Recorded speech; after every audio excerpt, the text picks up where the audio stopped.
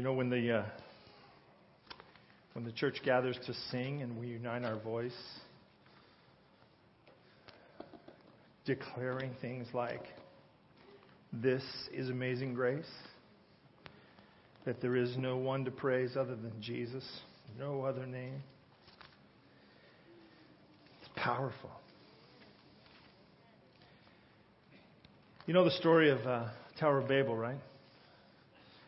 A group of people got together with one united language, and there's a little comment made about them when God divides them up because they are going about the wrong thing with their unification. They're, I think, going about an attempt to save themselves with the tower. It's one of those early forms of legalistic, I'll do it myself thinking. And the comment that God makes about them that is recorded by Moses is, they are all united with one language, and if they're left in that state, nothing will be outside of what they could do. Imagine what it would be like if the believers ever actually stood together, united with one voice, and spoke truth as God intended. Wouldn't it be just as true that nothing would be beyond their reach? Why not let it begin with us? That's what singing is. That's what it is. It's the united voice of the church saying, we believe in this. We stand together and we sing and we say, this is what grace looks like. This is how cool Jesus is. And we shout it out and we sing it out together. If you're missing out on that on a Sabbath morning, lift your voice and press it forward. We don't actually care if you're on tune. The people right around you might care, but the rest of us don't care. The bottom line is, though, we are called to unite our voices in the support of what God has for the earth. There is a conflict between good and evil, and the voice of good needs to stand up and speak because the voice of evil has all those airwaves to work with. Thank you for leading us this morning. Powerful this morning. And Braden, thank you, sir. It's a blessing to see and to hear you pray this morning. In continuing a series that has rhyme or reason only in my own head,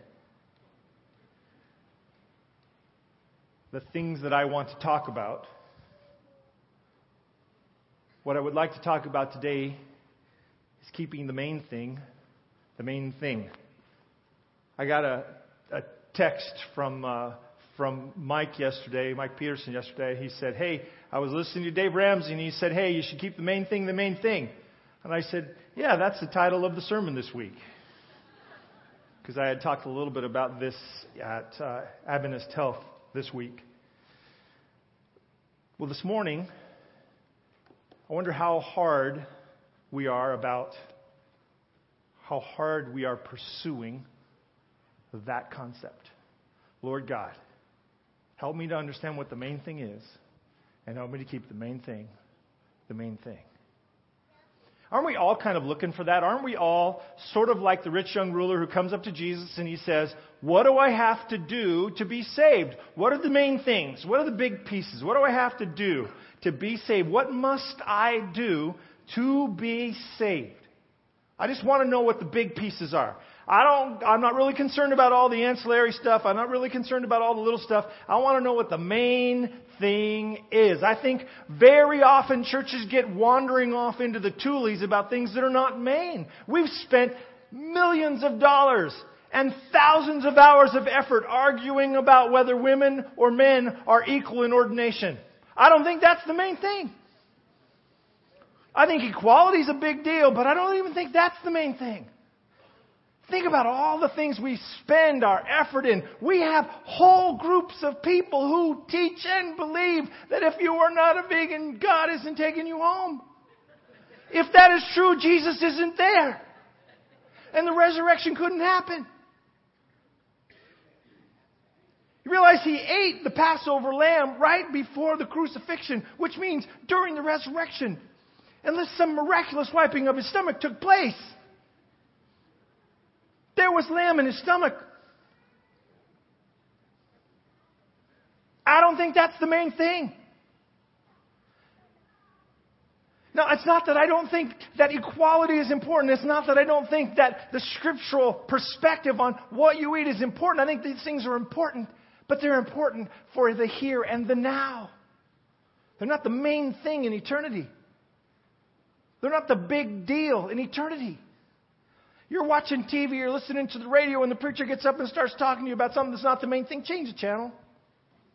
Serious. Because we can get so caught up in things that are not significant. Particularly, you need to be careful with this when you first start, when you're the immature baby, new Christian, and you're just kind of beginning, you're just kind of getting a start, you're kind of still in the middle. That graph we showed last week, you're still kind of right in the middle there. You haven't grown much in any direction. That's the time when it's easiest for you to get blown about by any wind of doctrine. We don't even need a wind. Just a little puff. We get blown over by it. When your faith is brand new and your ankles are fairly shallow, it's easy to get blown off course. It's easy to get lost in it. Be really careful then. But even when your anchors have been long sunk deep, be careful about what you take in, because what you take in is what you start to take as a part of yourself. Be careful about things that are not the main thing. Last week I spent some time showing you a graph, which I wanted to show you right now, but I just couldn't bring myself to do it again. That information about God that is correct is what leads to trusting God. Information that is about God that is correct leads to trusting God. And as your trust grows, you are on that track towards perfect love, casting out fear. Because the information about God says that God loves and cares about you. And is spending all His effort and all His energy. And in fact, He emptied the bank accounts of heaven in order to rescue you. That's pretty main thing. It's a pretty big deal. So today I just want to cover a couple of things. Just 3. No sermon is ever complete unless it has a third point. If you're not already doing it, I think one of the main practices of Christianity is to pray. One of the main practices of Christianity is to open a dialogue with God. I am really excited about the interest building in praying for one another and praying as a church. I'm excited about it because that's where the power comes from. When we pray, God acts. When we don't pray, we act. Which would you rather have? If you are challenged by someone to engage in more prayer, to engage in a prayer, to start from the beginning prayer, try it, do it, open a dialogue with God. Number 2, read His book. Do you know Ben Carson has written another book? It seems to be the thing you do. When you run for president, you write a book. Because you want to introduce people to your ideas. So he's written another book. Why? Because Ben Carson wants people to know what he's about as presidential candidate Ben Carson. Barack Obama's on like his 3rd or 4th book. You want to know what he's like? Read his book. You want to know what somebody's like? Read their book. Read their autobiography. Read the stories about their concerns and what their interests are. Read their books. God wrote a book. Now, He used a whole bunch of ghostwriters, but He wrote a book. You want to know about this author? Read his book. It's sort of autobiographical, in fact. Read his book. Open a dialogue with him. Read his book. Talk to people who know about Him. Hang around with and talk to people who know about Him. You know what? One of the things that we always talk about with characters in history is who knew them? Who else can we look at? Who else can we talk to? Who around the situation could give us more information? I was talking to my nephew this week, and he was saying that a recent book about the writing of the Declaration of Independence and the initial writing of the Constitution has been released. This book isn't a bunch of information from the people who did the writing. Instead, it's articles from magazine or from newspapers. It's commentaries from people's diary. This thing became big news, and people all over were thinking about it and writing about it. And this author took the time to go and gather the information, not from the sources that were being written by Thomas Jefferson and Benjamin Franklin, but instead to go out and find the sources of the people on the street. What were the people on the street saying about it? And he began to look at those people who were interacting with it in the day and begin to understand it. You want to know something about this? You want to establish yourself deeply in the faith? You want to get the information about God right? Start a dialogue with God. Read His book and start hanging out with people. Start talking to people. Start engaging people who know Him. Prayer, Bible study, fellowship. I come back to these a lot. These are main things. These are primary needs. I was talking to the kids at Pine Hills this week. I told them I've sailed a bit. Some of you know I've done a little bit of sailing.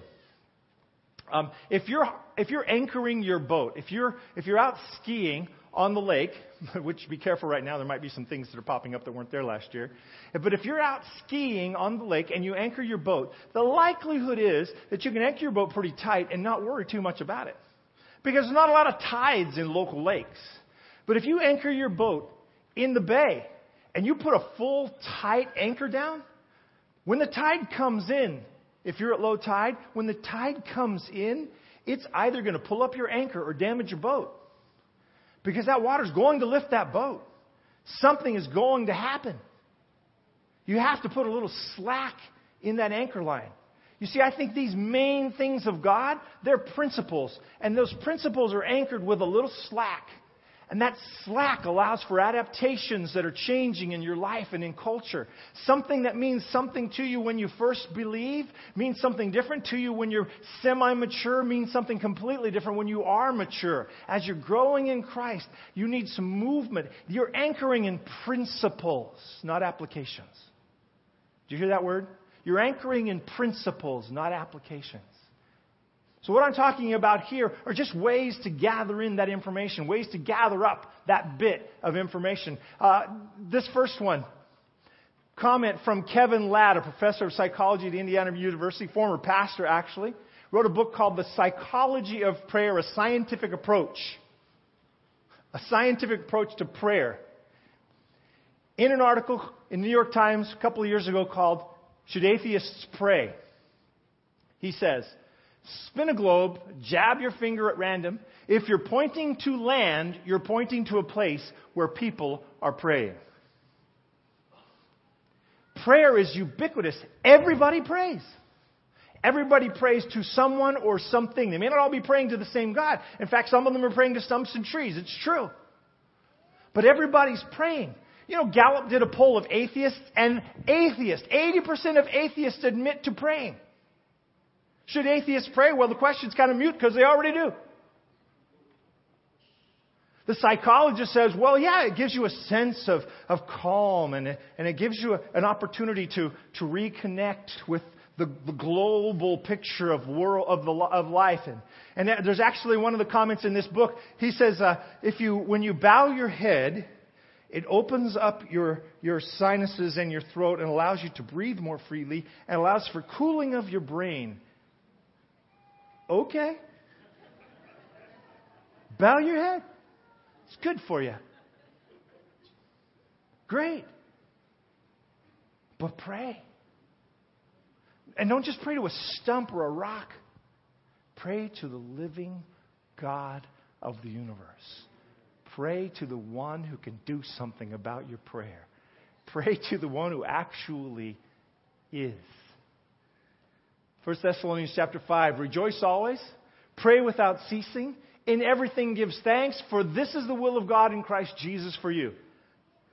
Solid, core, basic principle. What is the will of God in Christ Jesus for you? Rejoice always, pray without ceasing, in everything give thanks. Rejoice always, pray without ceasing, in everything give thanks. What is the will of God for you? You want to know, what does God want out of you? What does God want for you? What does He want you to do? Well, here's 3. How about rejoice always? Rejoice in the Lord always, and again I say, rejoice. Is that in the good days? Is it in the bad days? Can you rejoice in things that are tough because you know God is still on His throne?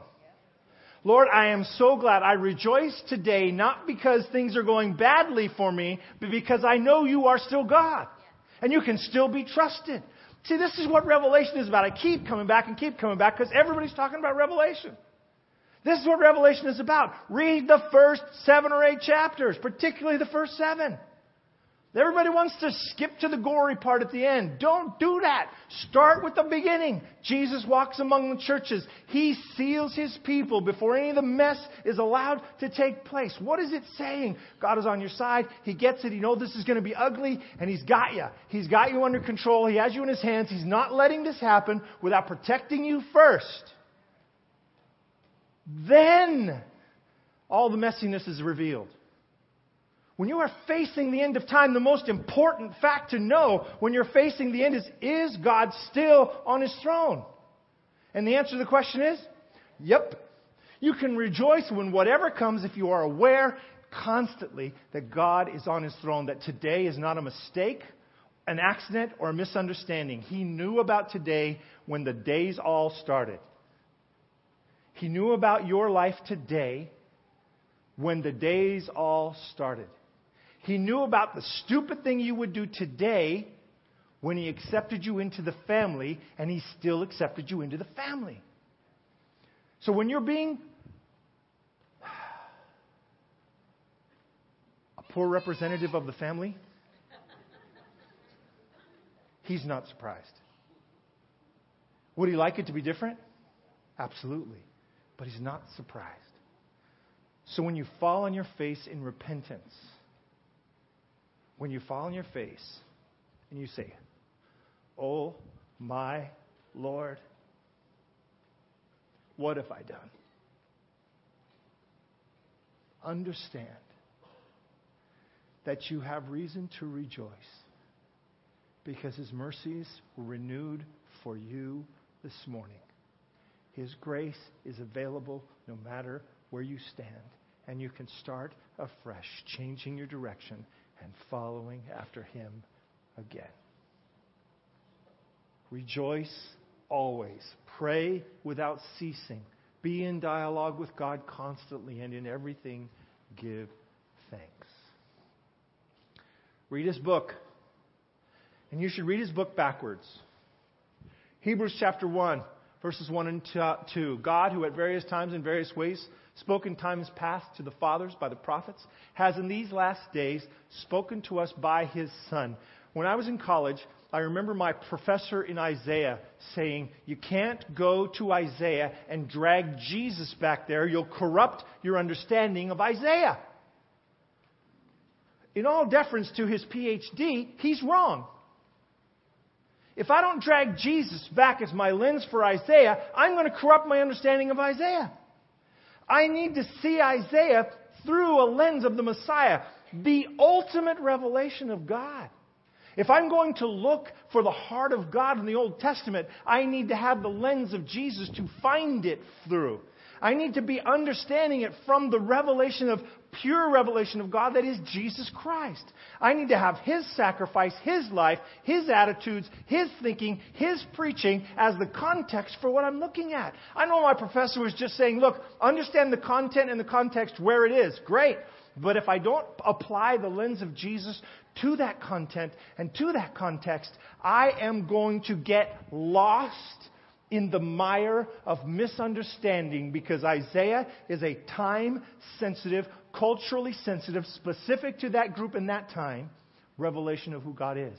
And Jesus is an eternal revelation of who God is. I need to apply the eternal revelation to the temporal revelation in order to understand the revelation at all. Our Bible study group is studying. How many of you are in a small group or a Bible study group of some type? If you're not, you ought to get in one. You really ought to get into one.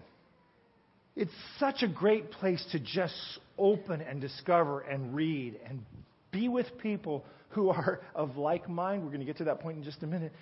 We're looking at Jeremiah, and we've read through only about 5 chapters of Jeremiah. We just started recently. We're about 5 chapters into Jeremiah, and if you don't have Jesus, Jeremiah gets confusing. If you don't have an understanding of the heart of God through who Jesus is, Jeremiah can be tough. Because Jeremiah is telling Israel, look, I am here to warn you that if you don't get back to God, things are going to get really ugly. And this is how, very specifically, that's going to happen. Get back to a relationship with God. And that's what he keeps saying over and over again. But if you don't have the lens of Jesus to see all of that, it's difficult to see the heart of God. If you don't understand mercy and grace have been there from the beginning, from the first sin, it's difficult to see the heart of God. I better hurry up because I got a lot to say yet today. Talk to people who know about Him. That which we have seen and heard, we declare that you also may have fellowship with us. And truly our fellowship is with the Father and with His Son, Jesus Christ. You see, the apostle is writing at the end of his life. 1 John is down when he's probably the pastor of Ephesus. And he's writing, look, I'm telling you the stuff that I've seen and heard. I'm telling you about my own experience, what I've seen and heard and felt and touched in my relationship with God. And as I have seen and heard and felt those things, I'm trying to reveal them to you so that we might have fellowship, so that we might be understanding, so that we might join in our joint understanding of who Jesus is. And as we understand Jesus, be bonded together in Him and be strengthened in our walk with Him. That's what fellowship is. Prayer, Bible study, fellowship. These are the tools for digging up the information that builds faith and trust in God. Prayer, Bible study, fellowship. Prayer, Bible study, fellowship. Prayer, Bible study, those are first resources. Those are direct resources, you and God. Fellowship is your balance. Fellowship is the place where somebody comes along and says, I think you've read that a little screwy. All of us have a screw loose at some point. Most of us have a screw loose at all points. And somebody needs to come along in our life and say, hey, you're wandering, man. I don't know where you got that from, but that's not what I understand Scripture to say. We need to have some people to help balance us. That's what fellowship is about. It's about reconnecting and rebalancing what we think we know. So I want to take you to a story. We haven't done a story, an Old Testament story, in a while. But I wanted to go to an Old Testament story to see what looking at the Scriptures backwards with the lens of Jesus might just look like a little bit. And see if these things come out. The story of Jehoshaphat is a story of a king of Israel who was on the throne for 25 years. So the 4 chapters that mention Jehoshaphat, they don't cover the whole life, right? The 4 chapters in 2 Chronicles that mention Jehoshaphat don't cover the entire life. Let me give you a quick rundown. Jehoshaphat becomes king. He's committed to God. He wants to follow after God. In fact, he starts trying to change Israel and teach Israel about God. And we'll mention that in just a minute. But as he starts laying down and teaching Israel, Israel begins to follow after God. And the people who are around Israel stop messing with Israel. The Philistines start sending him gifts. The Arabs start sending him gifts. It's great. It's going well for Jehoshaphat. He has peace. And then he gets a call from his brethren in Israel, the northern 10 tribes. And Ahab says, hey, could you come up and visit for a little while? So he takes a little vacation. He goes up and he hangs out with Ahab. Strike 1. Be careful who you hang out with. They influence what you do. Especially if you are a youngster. Okay, 7, 8, 9, 10, 11, 12, 13, 14. You guys. Be careful who you hang out with. They influence what you are. Be careful who you hang out with. They influence who you become. Be careful. What am I saying? Be careful who you hang out with. Grown-ups too, but especially if you're young. Your anchors aren't very deep. It's easy to get thrown off by who you hang out with. This king of Israel, who's committed to God, goes up to the northern tribes and he decides to hang out with Ahab. Ahab says, hey, you know what? Now that you're here, I have a little problem with one of my neighbors. I wonder if you would bring your army, join me in fighting the neighbor. Jehoshaphat, being a good guy, wanting to be connected with his brethren, they are relatives. He would love to see the nation drawn back together. He says to Ahab, you are what I am, we are each other, so I will help you. And so he commits to going and fighting. And then he says, do you have anybody who we can talk to? Have you talked to the prophets yet about whether we should do this? Sure. So he brings in a bunch of prophets. And they all say, yeah, go attack, go ahead. King Jehoshaphat recognizes these are not men of God. And he says, isn't there a prophet left in Israel who speaks for God? You got to love the next line. Ahab says, yes. This is the way I think he says it too. Yes. There's one. Micaiah, but I hate that guy. He has not said a good thing about me ever. Jehoshaphat says, a king shouldn't say that kind of thing. And he goes, all right, go get the guy, bring him back. So they go and they get him. Micaiah shows up. He has been warned by those who went to get him. Hey, everybody has agreed that we should go off and fight these guys. You need to encourage the king here. Don't be the bringer of bad news like usual. Shows up, gets to the king. King says, all right, should I go fight or should I not? Micaiah goes, sure, go fight. They will be delivered into your hands. Which technically is true. But he hasn't told them the whole story. And even Ahab recognizes it. He says, listen, how many times have I told you not to lie to me in the name of God? Tell me the full truth. So apparently this has been going on. This dance has been danced before. Something about the way he approaches the king. The king knows he's not telling him the whole story. He goes, all right, here's the story. Yeah, go ahead and fight him, but you're going to die. He turns to King Jehoshaphat and he said, see, I told you, he never has anything good to say about me. And he says, lock this guy up, put him on bread and water until I return safely. To which the prophet says, if you return safely, I'm not a prophet of God. And God has never spoken through me. So that's bread and water for a long time, folks. Tough job being a prophet. They go out, they fight the battle. I love the way this battle starts. I'm telling you, Jehoshaphat has a streak of trusting that's a little out of place where this king is concerned. King says to him, well, I'll tell you what, Jehoshaphat, I'm going to disguise myself as a regular soldier and go into the battle. You stay in your royal robes. Wouldn't you think there's something fishy about that if it were you? Apparently, he knows that these people are really after his head. So when the battle starts, they go looking for the king. They surround him, and Jehoshaphat cries out to God. They realize it's not who they're looking for, and they go off looking for the other king. A soldier happens to fire a bow just randomly at somebody there who looks like a soldier. Bow goes in through the armor, and King Ahab flees the battle, sits in his chariot, watches the battle till he dies. I want you to have that story because it's the background for this one. The prophet comes to him as he returns home and he says, Jehoshaphat, why would you become friends with somebody who hates God? Why would you assist someone who hates God? Here's your unequally yoked picture, by the way. This is what it means to be unequally yoked. You are befriending, you are assisting, you are connecting yourself with business, contracts, marriage, whatever the case may be. You're committing yourself to someone who doesn't like God, who hates God. That's what unequally yoked is about. We always just apply it to marriage. These two people, they have to be of the same denomination. No, it's talking about people who hate God versus people who don't. Then, this happens. The people of Moab, the people of Ammon, do you recognize these names? Do you know who these people are? These are the cousins of Israel. These are Israel's cousins.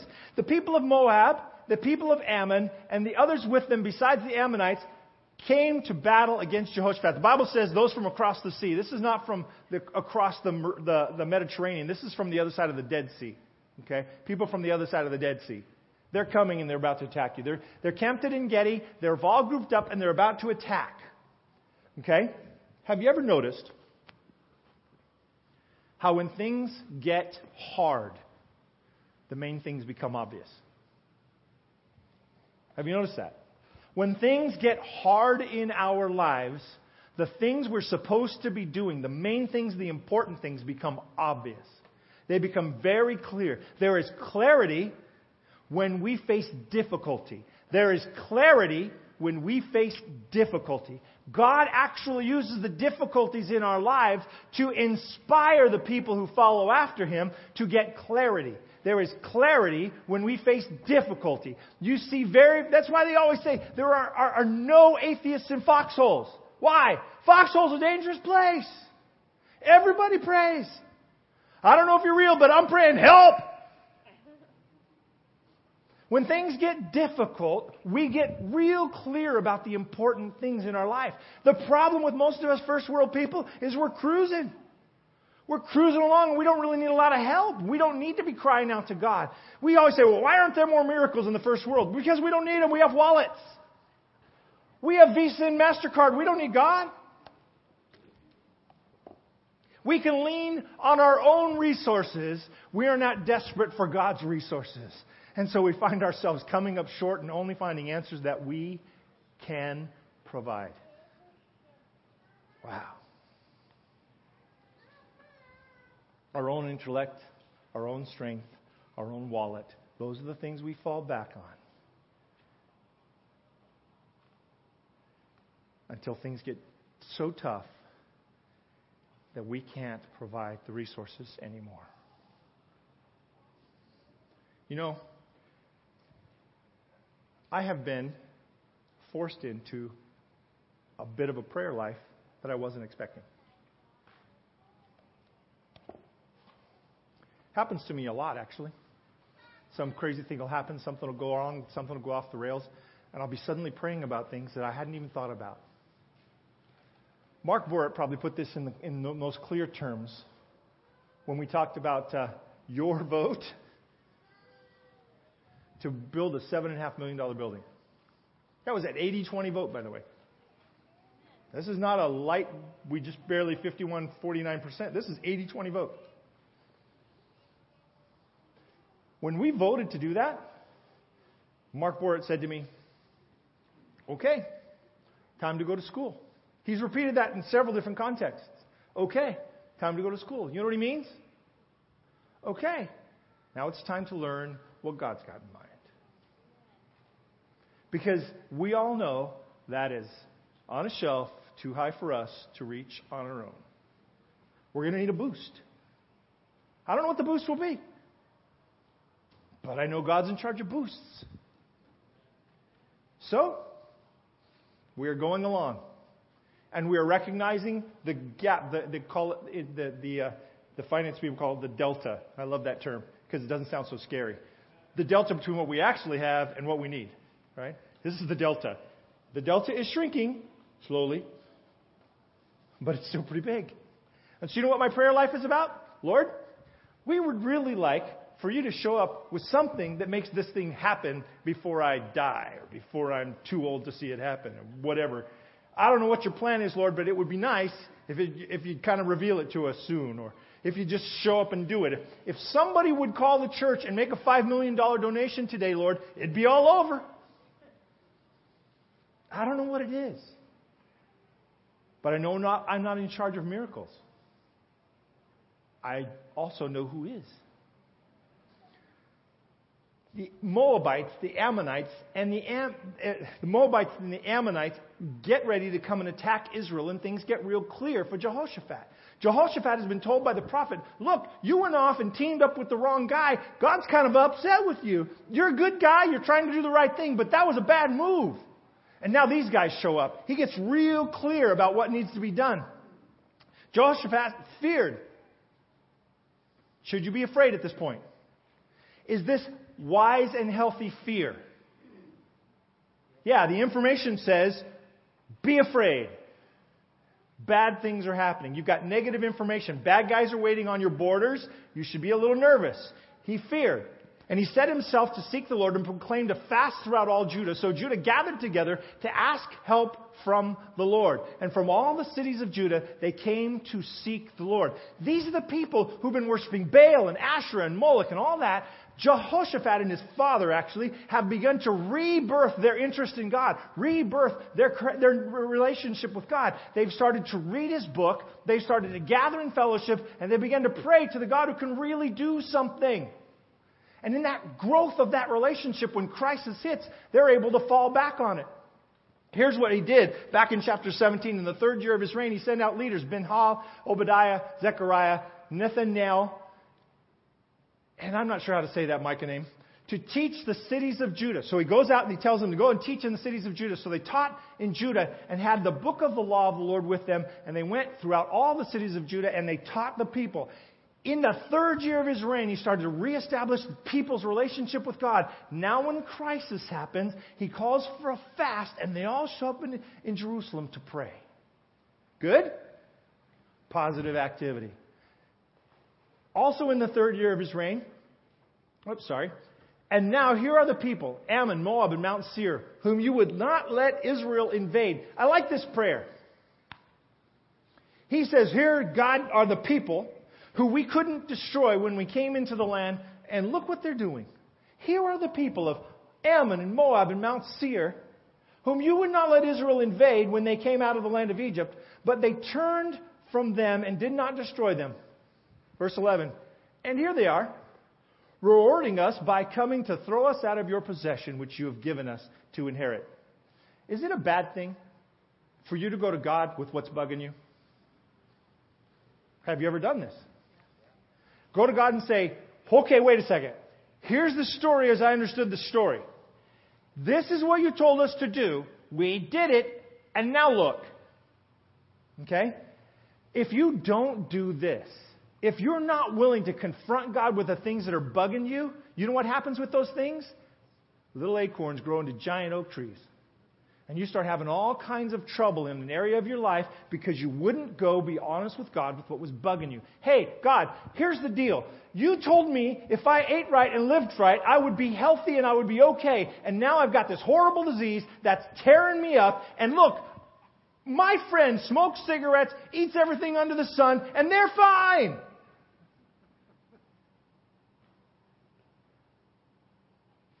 Lord, Jimmy Durante lived into his 90s. He smoked cigars every day and drank bourbon every day. How did I? If you don't go and talk to him about it, it's going to destroy your relationship because now you're not going to trust him. You got to go and confront him. You got to go and talk to him. That's what the king did. The king said, hey, look, you told us not to destroy these people, and look what they're doing now. This is exactly the human case. When you're dealing with something you don't understand, go to God, deal with that doubt right in His face. He can handle it. He's not scared of you. He can manage this. So he says, you will not, so the Holy Spirit moves on the crowd and some people begin to speak and they say, you will not need to fight in this battle. Position yourselves, stand still, and see the salvation of the Lord. Position yourselves, stand still, see what God is going to do. Stand in front of the group so you don't miss the story. Stand still, see what God is going to do. When you and I are facing difficult situations, the answer is with God. Going to Him, seeking His guidance, seeking His understanding, seeking His wisdom, He's the one who tells us then what to do. Go ahead, stand still, see the salvation of the Lord who is with you, O Judah and Jerusalem. Do not fear, do not be dismayed. Tomorrow go out against them, for the Lord is with you. So they rose early in the morning. I skipped a little part. You know, after they said to do that, after these guys said to do that, they broke out into song of celebration as if it had already happened. When your faith gets to a certain point, you can start claiming the reality that is not yet. When your faith reaches a certain level of maturity, you can start claiming the reality that is not yet. It's a lot less stressful. So they rose up early in the morning and went out into the wilderness of Tekoa. By the way, these people are camped out down by the Dead Sea in En-Gedi. And they went out. Jehoshaphat stood up and said, "Hear me, O Judah, and you inhabitants of Jerusalem, believe in the Lord your God, and you shall be established. Believe in His prophets, and you shall prosper. He appointed those who should sing to the Lord and who should praise the beauty of His holiness. And they went out before the army and were singing." This is one of those great signs in Scripture. You get the army and you get the choir. And you send the choir out first. Not because they're expendable, but because the choir is the one leading the voice of the people united against the authority of the devil. Remember, the people of Babylon were united in one voice, and God said there will be nothing that could stop them if we let them continue like this. Here's the choir going in front of the army saying, "Praise the Lord, for His mercy endures forever." Imagine this choir leading the army, and as they're marching toward battle, what you hear on the battlefield is, "Praise the Lord, His mercy endures forever. Praise the Lord, His mercy endures forever. Praise the Lord, His mercy endures forever. Praise the Lord, His mercy endures forever." And as they're moving forward, by the way, this song that they're singing is very much a repetition, just like that. Praise the Lord, for His mercy endures forever. And then a short line. Praise the Lord, for His mercy endures forever. And the choir and the army are moving forward into battle, singing praises to God because His mercies endure forever. They arrive at the battle site and the battle's over. You see, while they were preparing and marching, God went into the armies of Seir and Moab and Ammon, and He turned the enemies of God on each other. And the enemies of God destroyed each other, and the people of Israel just arrived at the end of the battle.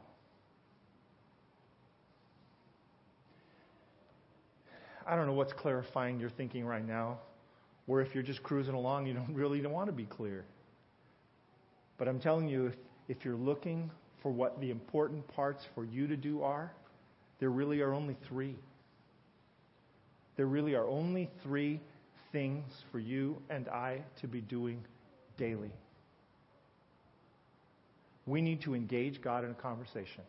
It's called prayer.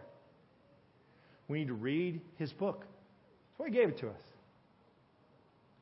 And we need to be in connection and in fellowship with somebody else who will march forward with us into whatever battle we're facing, singing, "Praise the Lord, for His mercies endure forever."